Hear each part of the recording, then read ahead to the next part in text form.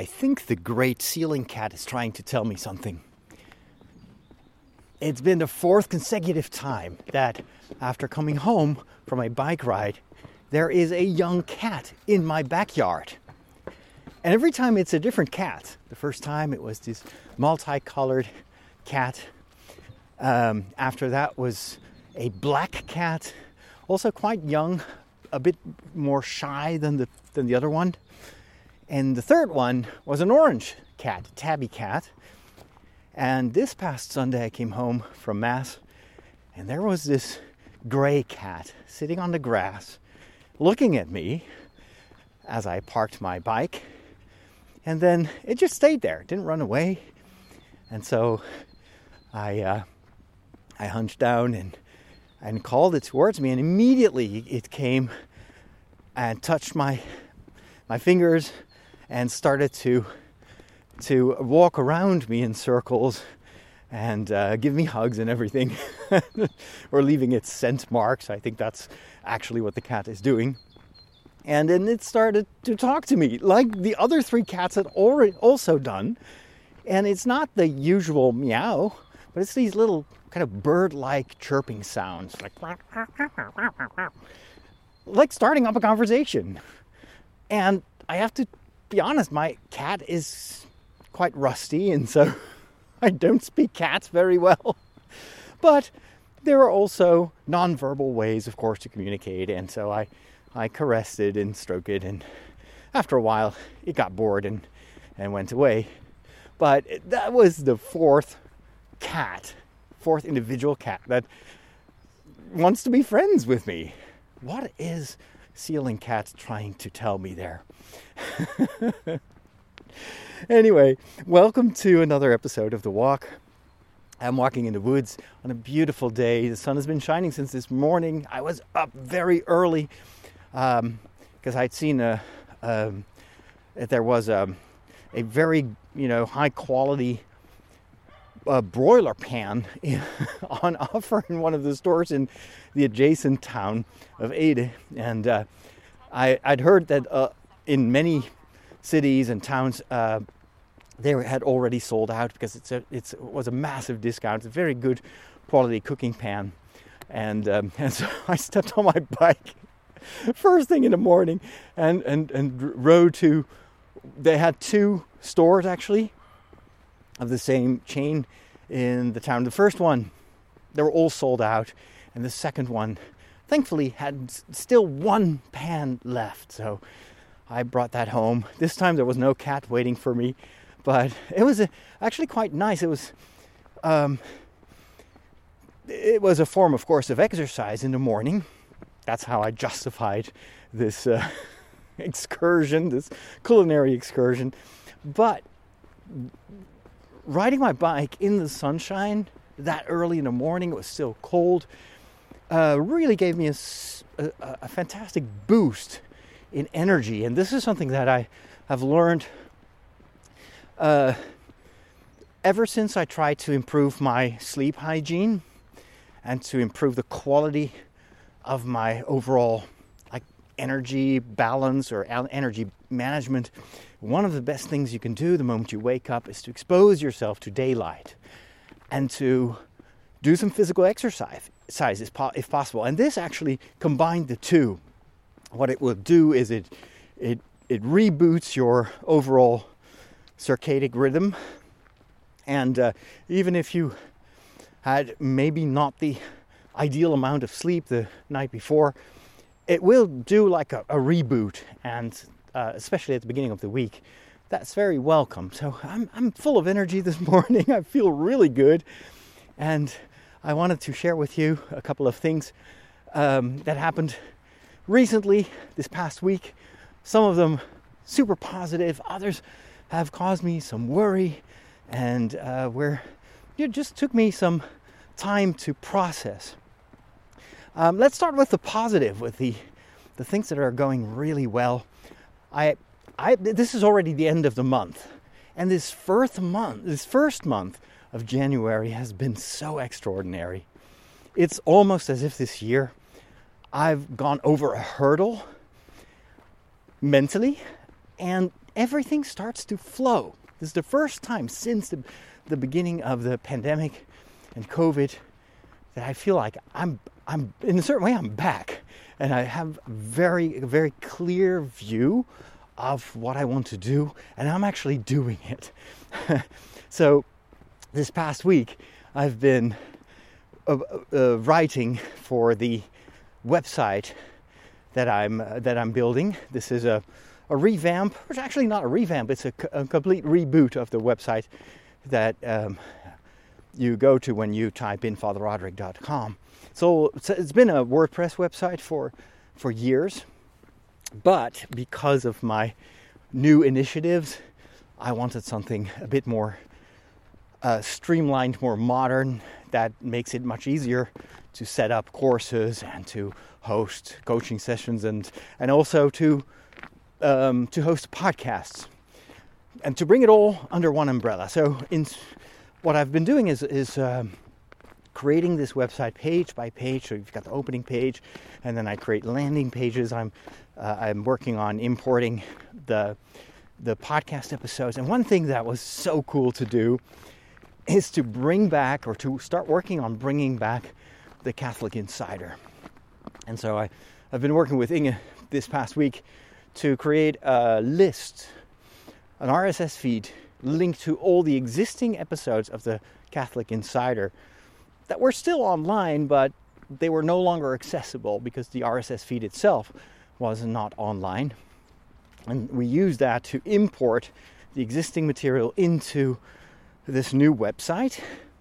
And then I have been compiling a list of all these different episodes, and what I want to do is to retain those that are proper documentaries, like audio documentaries, or as we called it at the time, sound seeing tours, where I take you to various countries, be it Rome or France or Greece or Spain or Italy. And so Rome, of course, is not a country, but anyway, you know what I mean. And then I've been looking at my own archives, because I know that I have still a number of episodes that I never got around to editing. Some stuff that I recorded in various places, and for whatever reason I never finished editing those particular episodes. And I'm currently going through the various years of podcasting and determining which episodes are timeless, are evergreen, and which ones are more kind of casual episodes. Long before I had the walk and the break, the Catholic Insider was the only podcast that I did, and it was a mix of both these audio documentaries and then regular episodes that are very much akin to what I do on the break. It's just all these various topics that I talk about. It's more a chat. And when I listened back to some of those episodes, I realized this is so not relevant anymore. It's interesting, of course, to keep it in an archive as maybe a way to document how I've grown in my own podcasting. But in terms of content, there's no value in there anymore, hardly any value other than nostalgia. And so those go out. What I keep are those tours, and it was even emotional when I was listening back to some of the stuff that I recorded during the conclave, while I was on the Camino. And it feels as if I'm listening to something I recorded yesterday. There's such a presence in those impromptu episodes. And there's also something very peculiar. When I listen to those shows that are more like The Break, where I just talk in front of a microphone, they feel weird. I don't recognize my own voice anymore. The whole style of talking feels very scripted and just unnatural. And I can tell how much I've evolved in just being myself in front of the microphone. But the moment there is an episode where I go outdoors, where I walk outside, where I'm in a city or somewhere in nature, I sound exactly the way I sound today when I'm recording the walk. It feels so much more natural And I think it's because when you're walking and when you're describing a place where you are, you forget to worry about how do I come across, and you're just in the moment. And I just see that I'm so much more the same person I was back then, and so that makes those episodes even more timeless. What I'm going to do is to divide them into seasons, and this is also preparing what I'm going to do this year with the Catholic Insider, because this is something I want to do on a regular basis again. I think there's something really fun and unique about this kind of audio material. There are not that many podcasters that do it in this way, especially not priests that are walking around talking about church history and exploring places. So this year I will be recording 4 seasons of the Catholic Insider, and every season will be centered around a particular trip. And so every first month of the quarter year, I'll be going on a journey, and the only month that I'm not is this particular month, because January was important for all the other stuff. But one of the fruits, I think, of this first month of planning and rethinking what I do is this plan to go on a journey 4 times a year, and to link that to hopefully also a service that I want to provide to the people and to the parishes of the country where I travel to. And so it's my plan to go from parish to parish, maybe even to monasteries or dioceses, and help these people and help these groups to improve their online presence, their online communication. And I think it's a wonderful way to combine my coaching plans with the traveling that will provide a lot of, I think, cool material for the Catholic Insider. The other thing that I've decided to do is to bring the travel documentaries, the video ones, also under the same brand, the same name. It's just one thing. It's my earliest brand. I've done the Catholic Insider since 2005, and so it's the oldest running Catholic podcast in the world. That, at least the one that's still running, and they're all travel themed, especially once I have reconstructed these seasons and I've taken out the stuff that is no longer interesting, and so I'm also rediscovering a number of episodes that have never been listened to, and so it's really cool to re-edit those and bring them online as well. So that's I have to say, reconnecting with myself from those early years of podcasting is almost like, it feels like time travel, and it's fun to hear that in those moments where I'm outside, where I'm traveling and meeting people and discovering things, I am very much the same person, despite the fact that I was doing all that in a context where I was still struggling with a lot of inner pressure and trying to do too much, etc. You know, the things I've been sharing with you about that lately. And so, even though in the programs that I made are still very similar to what I do today, the person that makes this stuff has changed and has grown so much.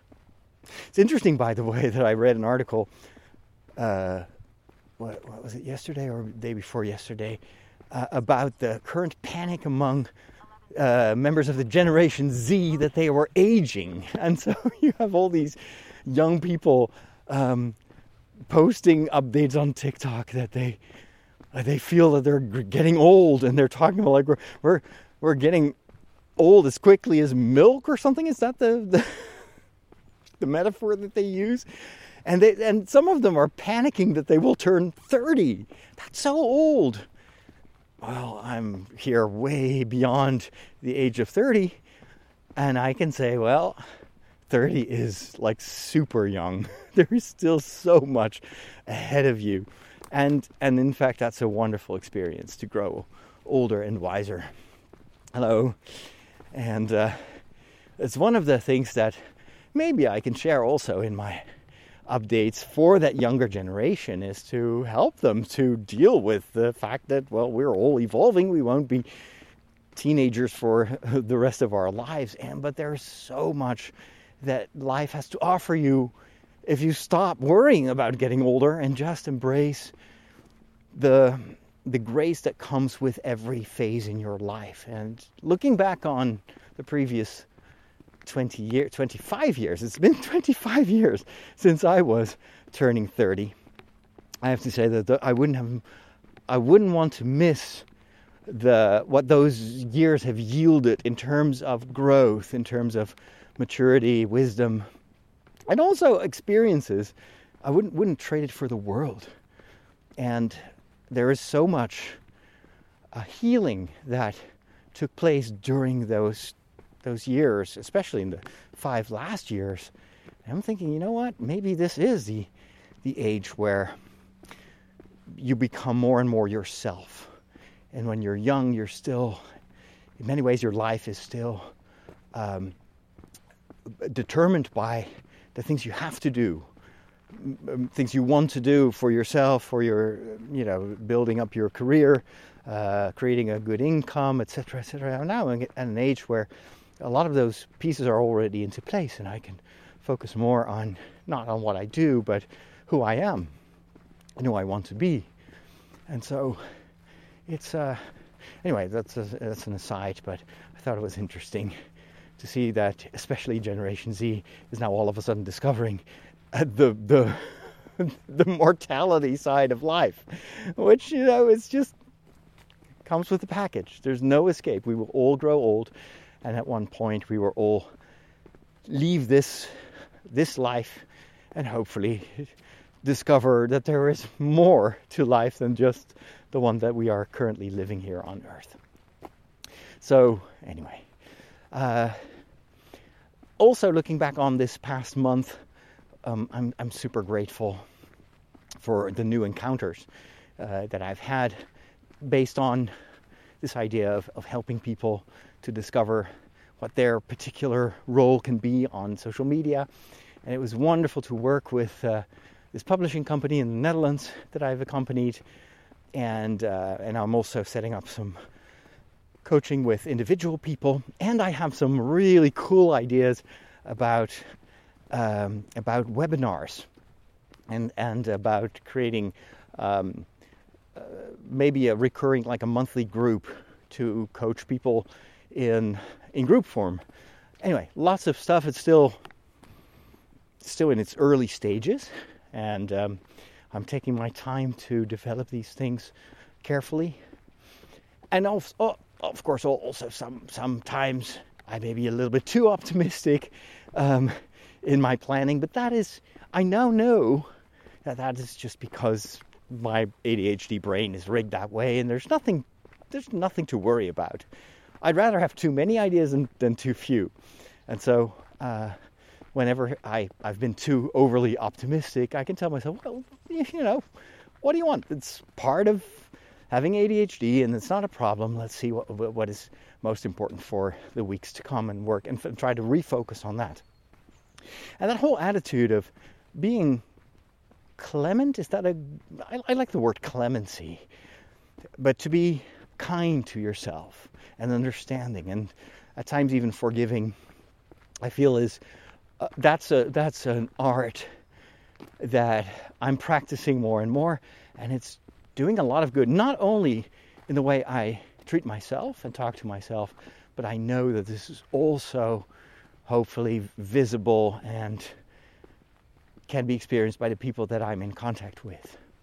The more I have patience with myself, the easier it is to have patience with certain situations or certain people, and the more I am able to kind of, I'm hesitating to say it this way, but to lower my own standards. And I'm not talking about good goals or setting goals. I know how powerful that can be, but sometimes you want so much and you're so hard on yourself that you're also hard on other people and impatient. And it's the way you treat others is often a reflection of the way you treat yourself. And anyway, I'm very grateful to be where I am in this phase of my life. However, there was also a difficult moment this past week that also deals with this same topic. And I have to give you a little bit of context. So in the Netherlands, I've been working in Catholic media for as long as I've been a priest. And I've always tried to do that in a positive, uplifting way. Even on television, a lot of people told me that watching my TV show made them happy, gave them hope. And I've always felt that there's so much good news that I can share. Why would I focus on what's negative? That's not making me happy. It's not helping anyone. But I was relatively alone when it comes to other initiatives in Catholic media. A lot of them try to define their identity based on what they were afraid of, what they were worried about, what they disliked or disapproved. And that's a very common thing. We see this in politics every day on the news, where there are large groups in our current society that feel the need to define themselves in opposition to those that are not part of the social group or that don't share the same ideals. And even in the church, you see the same attitude, where it's very common that religious groups define themselves by saying what they're not and what they don't want to be. And so it's join us, and then you're in the clear, but certainly don't go with the culture, with the values of these times. Don't be like this or that person, and instead be good like we are good. I've seen this type of behavior mostly in situations where groups or people feel threatened by others, where they feel that they are not free to live out the values that they think are important, where their own social group is getting smaller or is being attacked. The more there is pressure on what you consider to be the lifestyle that you want to live, the values you think we should share in our society, the more there's pressure on that, the more that is threatened, the more there is this reaction to condemn that and to be afraid, or to sometimes also hide that fear, or in that fear to hide behind an exterior wall where you project yourself as this invincible fortress of certainty, of truth, or however you want to define that. In my country, I'm not telling you anything new, the Catholic Church is under a lot of pressure. The values that we stand for, the things that we believe in, are being attacked or ridiculed, and lately more and more just simply ignored by the majority of people in our society, by the media, by politicians. And there's a lot of pressure on the faithful to keep that in the private sphere. You know, too bad for you if you still believe in God and in fairy tales.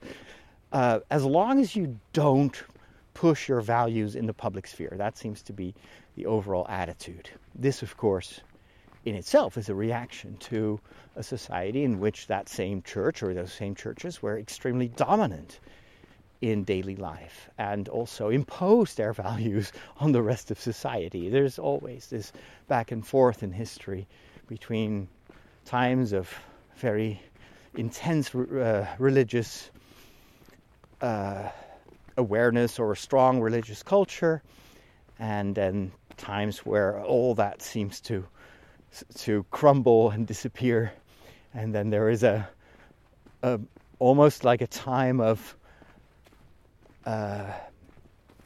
like a counter reaction. It's a bit like children growing up, and at one point there's a time in their lives that they copy everything that you do as parents that you stand for, and then at one point they discover, well, wait a minute, I don't agree with this, or I want to be myself, and then it can turn into the opposite behavior where there's like nothing that mom and dad stand for or say. Nothing of that is of interest in me, and I want to hide for my parents. I certainly don't want them to show up when I'm with my friends because I'm embarrassed. And I think that kind of the same thing is happening on a larger scale in society as well. So what I've seen a lot in my own country is that in Catholic media and among fellow priests, and you see this with certain bishops as well. That's my watch telling me. Oh, it's just measuring my walk, telling me that I walked another kilometer. The attitude is one of hostility towards society. It's a reaction against those attacks. Well, but society is going to hell, literally, if you don't follow the ideals and values that we Christians stand for. So it's kind of the core friction, I think, in all those culture wars. This is basically two groups that are afraid of one another and feel that it's easier to define yourself by saying who you're not and what you don't stand for, rather than entering into a dialogue and see what you can contribute and learn from one another. So one of these priests that was very visible in the media was a religious. It was part of a religious community, and he was very vocal. And I met him a couple of times, even when I came back from. I wasn't a priest yet, but I came back from my 5 years in Belgium, and I wasn't sure where to go next, and so I also considered briefly that maybe monastic life would be something for me. So I had conversations with some of these monks, and one of the priests that I spoke to, that was a long time ago, I think he himself had just entered the community, just told me about the kind of life that he was leading. And so those early contacts were very positive, very kind, friendly, smart guy, very smart.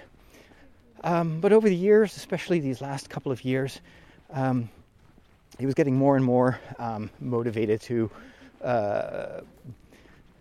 He was working in Catholic media, but he used it almost exclusively as a tool to voice his own opposition against trends in society. There was always a lot of very, very bitter commentary on what he considered LGBTQ plus ideology or gender ideology.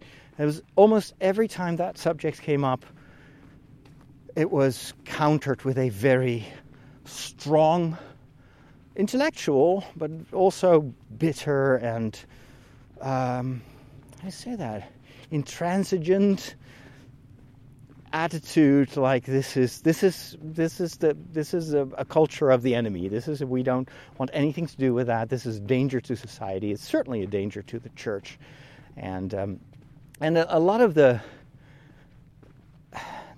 of what he was publishing and what he wanted Catholic media to be had to do with this ongoing concern that he had about where society and where the church was going. And it was getting more and more colored by that. Even, the way he was talking about Pope Francis was almost exclusively in this very bitter way, very much like this is the worst pope that we've ever had. And But because he was also a very smart guy, he knew how to justify those positions and to explain what he thought where the church should be going. Anyway, this past week we got very sudden news that he had died. He was only 65 years old. So I'm thinking, that's only 10 years older than I am. I always felt that he was someone who's contemporary, of the same generation. I will be his age 10 years from now. And so that came as such a shock, especially because he was a very active guy, had lots of plans. But there was something about the way in which it was voiced that made me think, well, maybe this is not because of illness or a heart attack or something, but maybe this was a personal choice, which it turned out to be the case. And that made me very much aware. I felt very sad about that, because it made me realize that what we often... Oh, hold on, my phone, my watch is telling me that I need to start wrapping things up here. But it confirms something that I've often felt, like if there is a lot of bitterness and a lot of negativity in the way someone speaks, it often comes from a place of pain. And sometimes people are very ready, or they don't mind telling people why they experience that pain. But there are also other people that you don't know what's truly going on the inside of someone. Nor do I believe that we have the right to inquire, because I think that's private. But it saddens me so much when you realize that all that hurt that this person must have been carrying on the inside also was, in hindsight, very visible in the way that he spoke about others and his view of society and of the church and of other people. And it made me think a lot. So I had a couple of nights where I didn't sleep that well, because I was constantly asking myself, well, what can we do about how can we prevent situations like this? How can we... Because I know that this person is not the only one who's struggling with maybe a lot of inner pain, but feels that it's just not necessary to seek help, or maybe live in a environment where they don't feel safe to talk about it.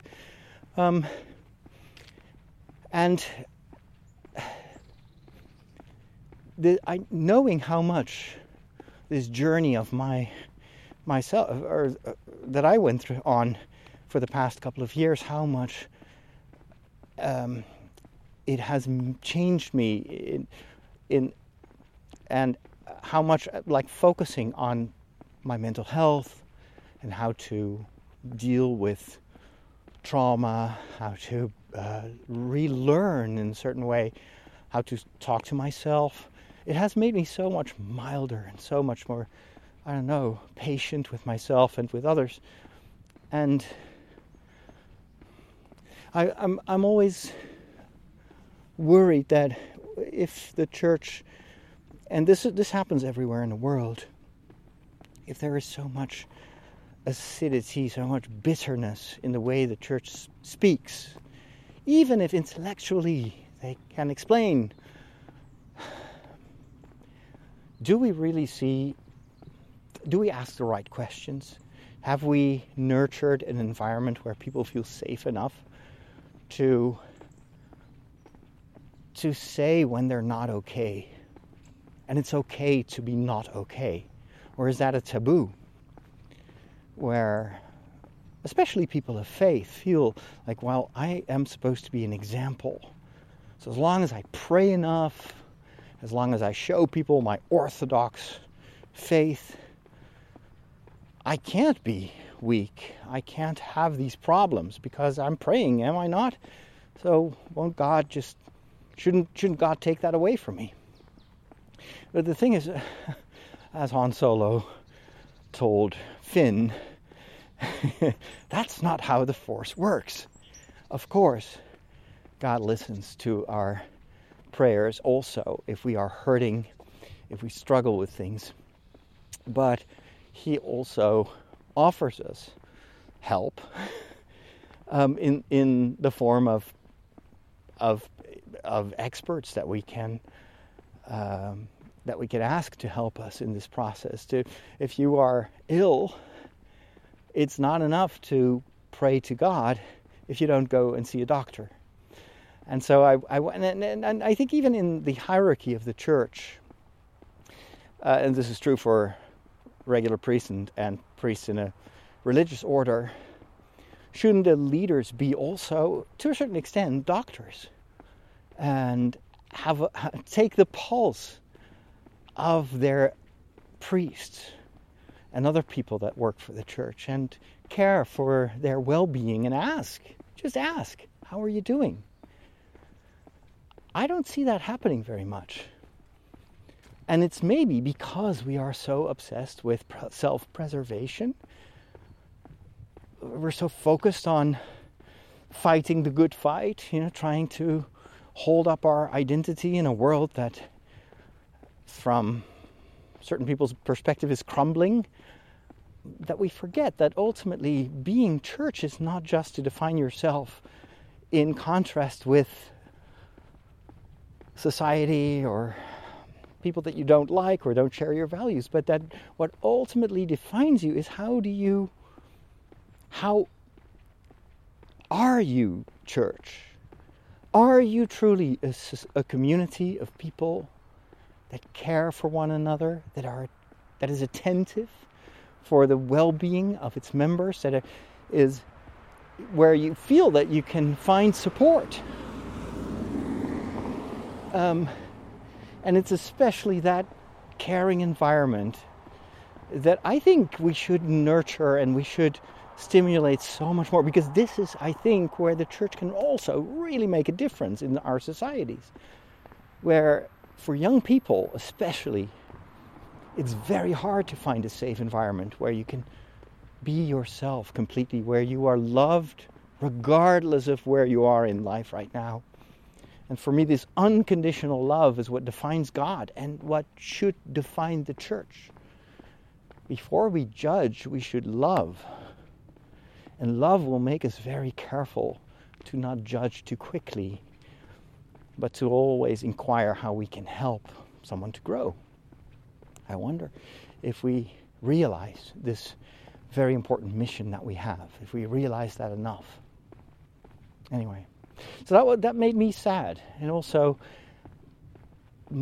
after this initial sadness, motivated me even more to continue with this mission that I'm on in this wild world of internet media, where I have the privilege to be in contact with hundreds of thousands of young people, many of whom are currently in a situation where they don't feel that the church is supporting them or understands them or wants to listen to them. And I want to make that really, for this year,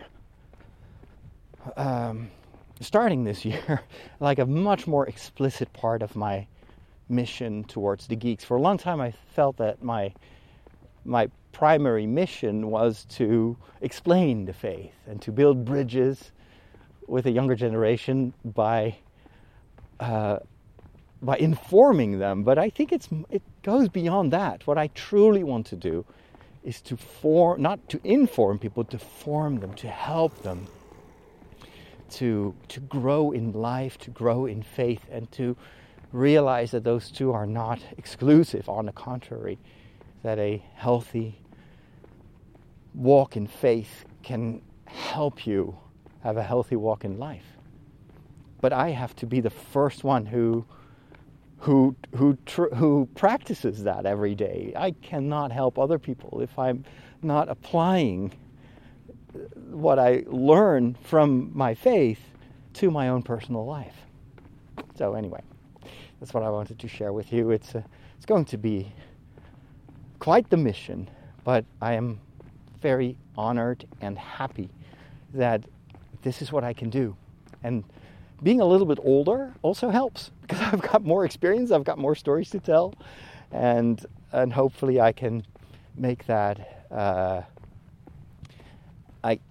that can be a benefit for the people that I encounter.